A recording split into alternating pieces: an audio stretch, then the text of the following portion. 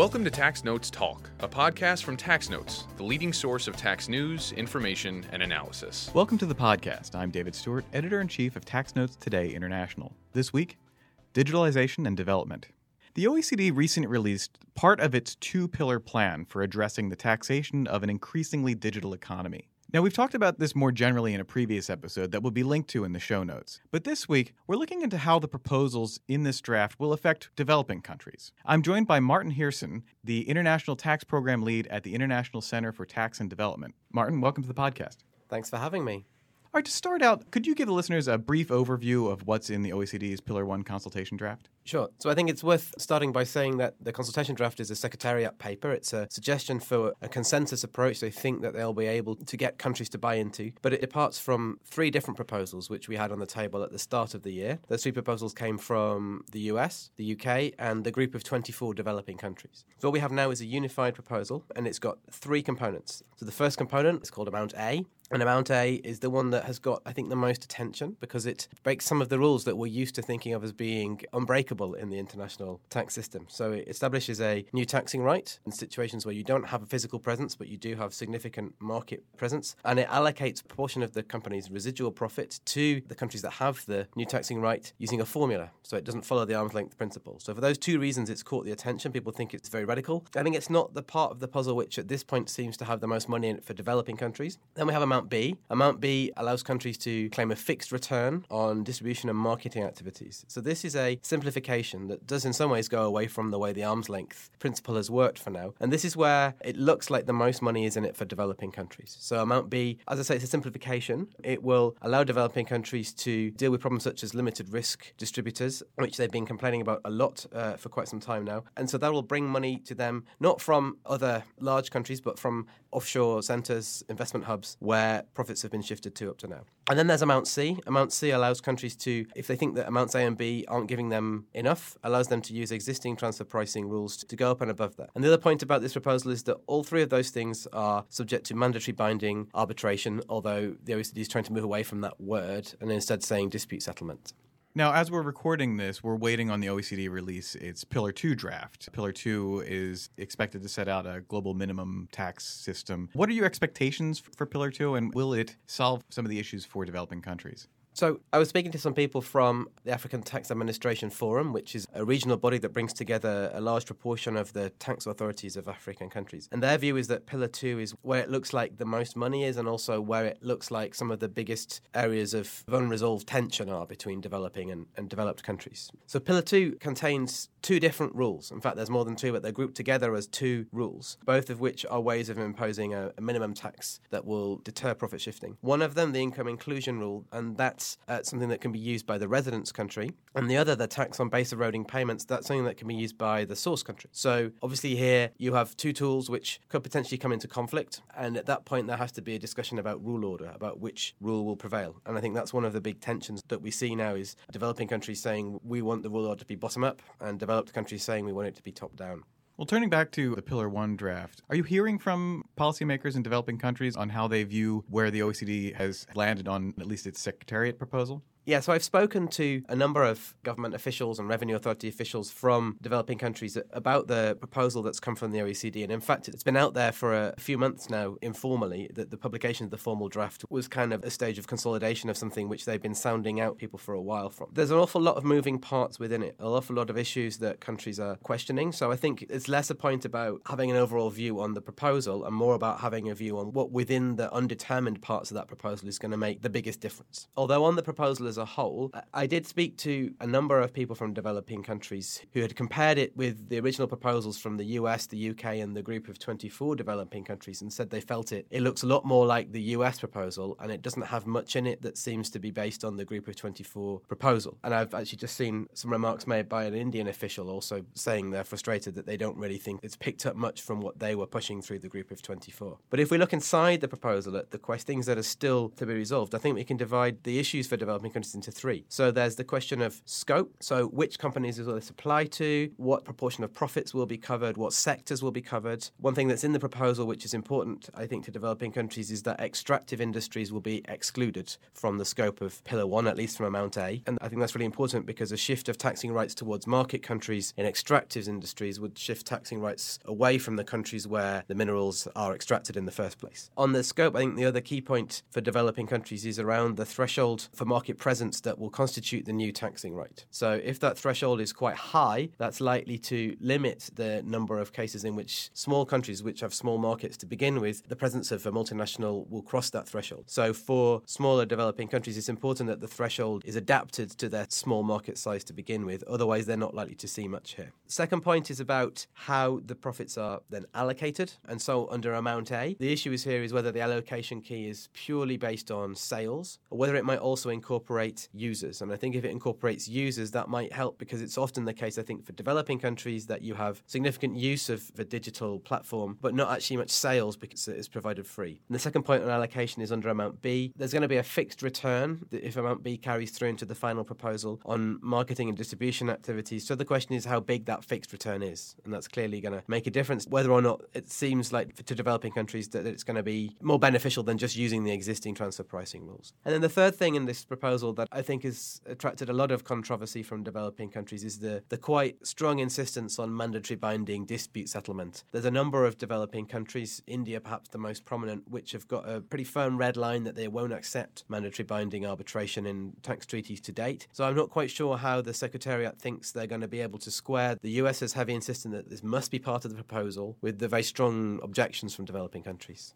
What are the objections to binding arbitration? There are two ways of looking at this. One is the way that I think the Secretariat sees it, which is that it's a bit of a misnomer to call this arbitration because developing countries have this experience with investment arbitration where they signed up to investment treaties not quite anticipating the way in which they would be used by investors to challenge different introductions of regulations and laws by governments. And the fact that they felt like they completely lost control of the ability to regulate foreign investment because it was these unaccountable panels of arbitrators who would decide and often would decide against the governments. And I think the Secretariat view and the view I hear from a lot of people inside the tax profession is, well, that's not what this is. This is a proposal to say two governments have to sit down in a room and reach an agreement, and if they can't do it themselves through a map, then we need some kind of decision rule that can deal with the unresolved disputes. And so it's not like arbitration in which you're going to see investors taking governments to court in a kind of semi-judicial process. On the other hand, I think the skepticism from developing countries isn't just about their bad experience with something else and poor branding of this as arbitration, which associates with that. It's also about a concern that it's hard to imagine a process being designed in the world that we live in, which is one in which international tax rules have by and large been written by OECD countries. And tax profession largely identifies with the orthodox way of interpreting those rules, which is prevalent in the OECD. And then developing countries sometimes want to push the envelope a bit. They didn't write those rules. Sure, they signed up to them, but often they signed up to them under pressure or not quite knowing the full extent of what they were committing to. And they don't necessarily want to be in a situation where the final decision about whether they get to tax a company is made by a tax lawyer from an OECD country, which is how they see it might be. So there's ways that the eventual process could be designed that helps to try and mitigate those concerns. I think at the end of the day, if you are coming from a country which has been peripheral to the international tax regime up to now, there's a limit to how much confidence you have in letting that regime become really hard and binding outside of your own country's judicial system. Support for this podcast is provided by the University of California Irvine School of Law Graduate Tax Program. The Graduate Tax Program is a one-year, full-time, 24-credit course of study in taxation and practical tax skills. The program offers students a unique academic experience combining in-depth doctrinal work and practical perspective. It boasts a small student-to-faculty ratio that ensures students get the attention they need to succeed in their studies and their careers. Now, if having a top-rated program weren't enough, the Graduate Tax Program also boasts a house band with the program's academic director, Omri Marion, and EY partner, Joe Cruz, and their Sons of Boss band offering live performances. For domestic students and U.S. permanent residents, the deadline to apply is April 1st, 2020. Non-U.S. students must apply by February 1st. Applications received by January 15th, 2020 will receive favorable consideration for the Graduate Tax Program Merit Scholarship. Apply today. Visit law.uci.edu/merit. law.uci.edu/grad-tax. That's law.uci.edu/grad-tax. Now, we've heard from the African Tax Administration Forum that they generally support the inclusive framework at the OECD. Have they identified any concerns or challenges for developing countries with this proposal? Yeah, so ATAF has been really good at responding to what's come out of the OECD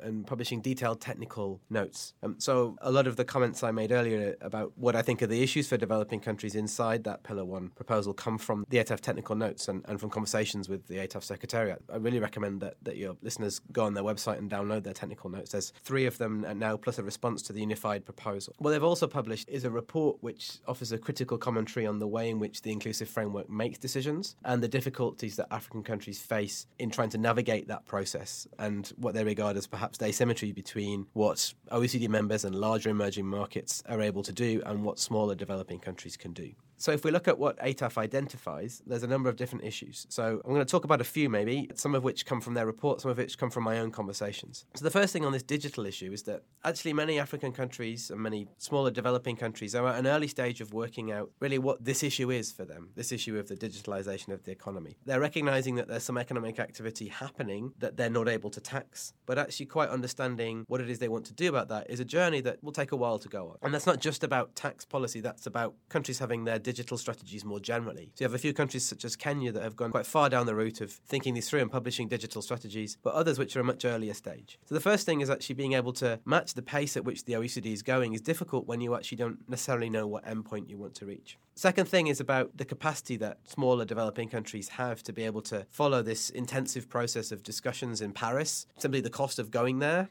and the opportunity cost for a skilled and knowledgeable official to take a week out of their schedule to go and leave all their responsibilities at home behind, or to read the documents and so on. For many African countries and smaller developing countries, they'll have a handful of people who are able to follow the detail of, say, transfer pricing or treaty content. And those people are going to be spread quite thinly across both their domestic responsibilities and then also the different OECD committees, whereas for a larger country, they'll have someone different on each committee, and that person will be a dedicated policy person. The third issue is the relatively recent emergence of caucuses of developing countries. So we've talked about ATAF. ATAF have done not only technical work trying to analyse what's coming out of the OECD, but also they've done some good work trying to organise African delegates to the inclusive framework to come with a united front and a strategy about how they're going to influence, because it's a political negotiation. And so it's not just about working out what you want, it's also about trying to work out how to use the relatively limited influence that you've got to try and shape outcomes. But that's at an early stage, and they're still getting the hang of that. The other developing country body that's been active in the inclusive framework is the Group of 24. As I mentioned, it was their proposal that was one of the 3 that the inclusive framework had on the table in January. And they're again at an early stage of working together. The Group of 24 is really organised around the IMF here in Washington, D.C., and they're not actually so used to influencing in the tax space at the OECD. So that's again in its early stages. So whereas you have developed countries, OECD members, EU members, G7 members, all used to sitting down as smaller groups, formulating positions and strategies and taking those to the other forums, for developing countries it's at an earlier stage. And then the final point is about the disconnect between the technical officials who are often participating in these discussions for developing countries and the political side of things. So the finance ministries and their political masters often actually quite outside this conversation in developing countries, whereas developed countries typically represented at the inclusive framework by someone either from their finance ministry or from their revenue authority who's got a clear policy mandate. Developing countries often sending somebody from their revenue authority who doesn't actually have the same authority to talk about policy and to push the envelope on a contentious policy issue, because that's really the mandate of finance ministry. So those are some issues that developing countries really facing inside the inclusive framework right now.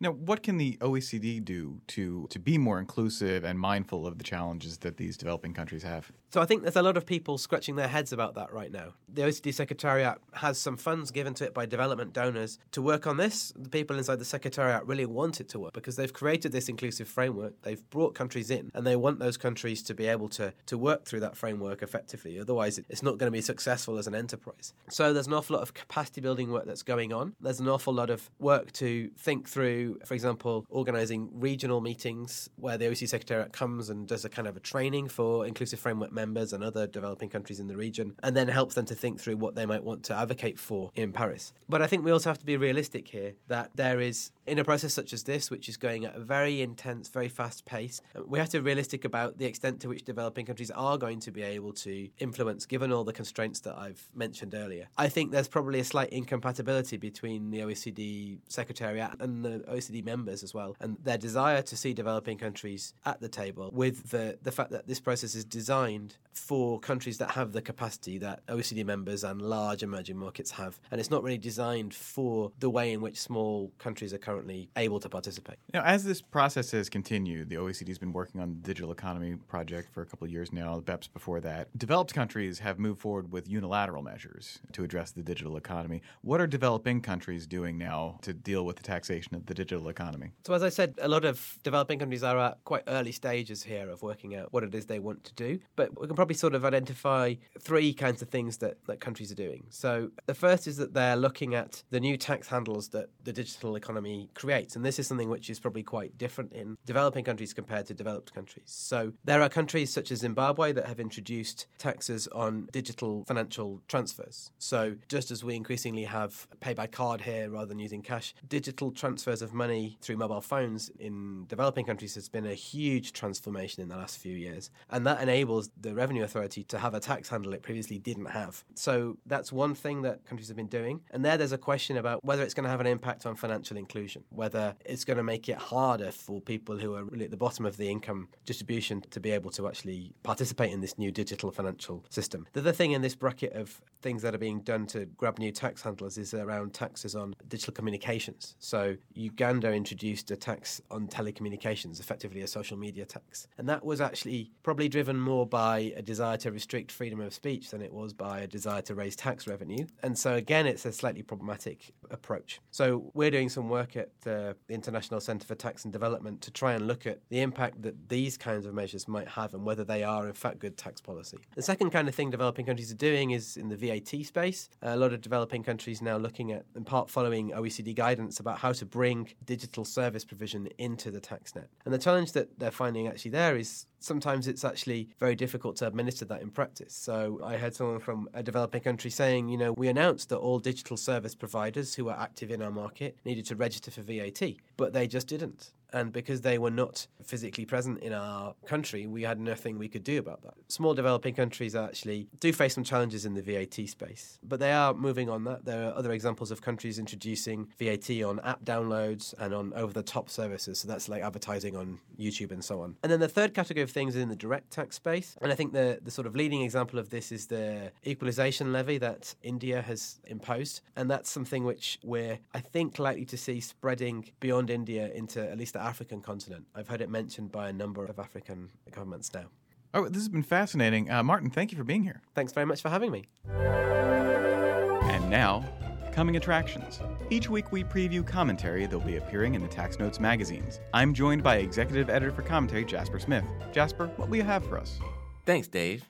In Tax Notes Federal, Christopher Giosa considers how the Pension Protection Act of 2006 may have decreased the amount of exempt organizations reported unrelated business income.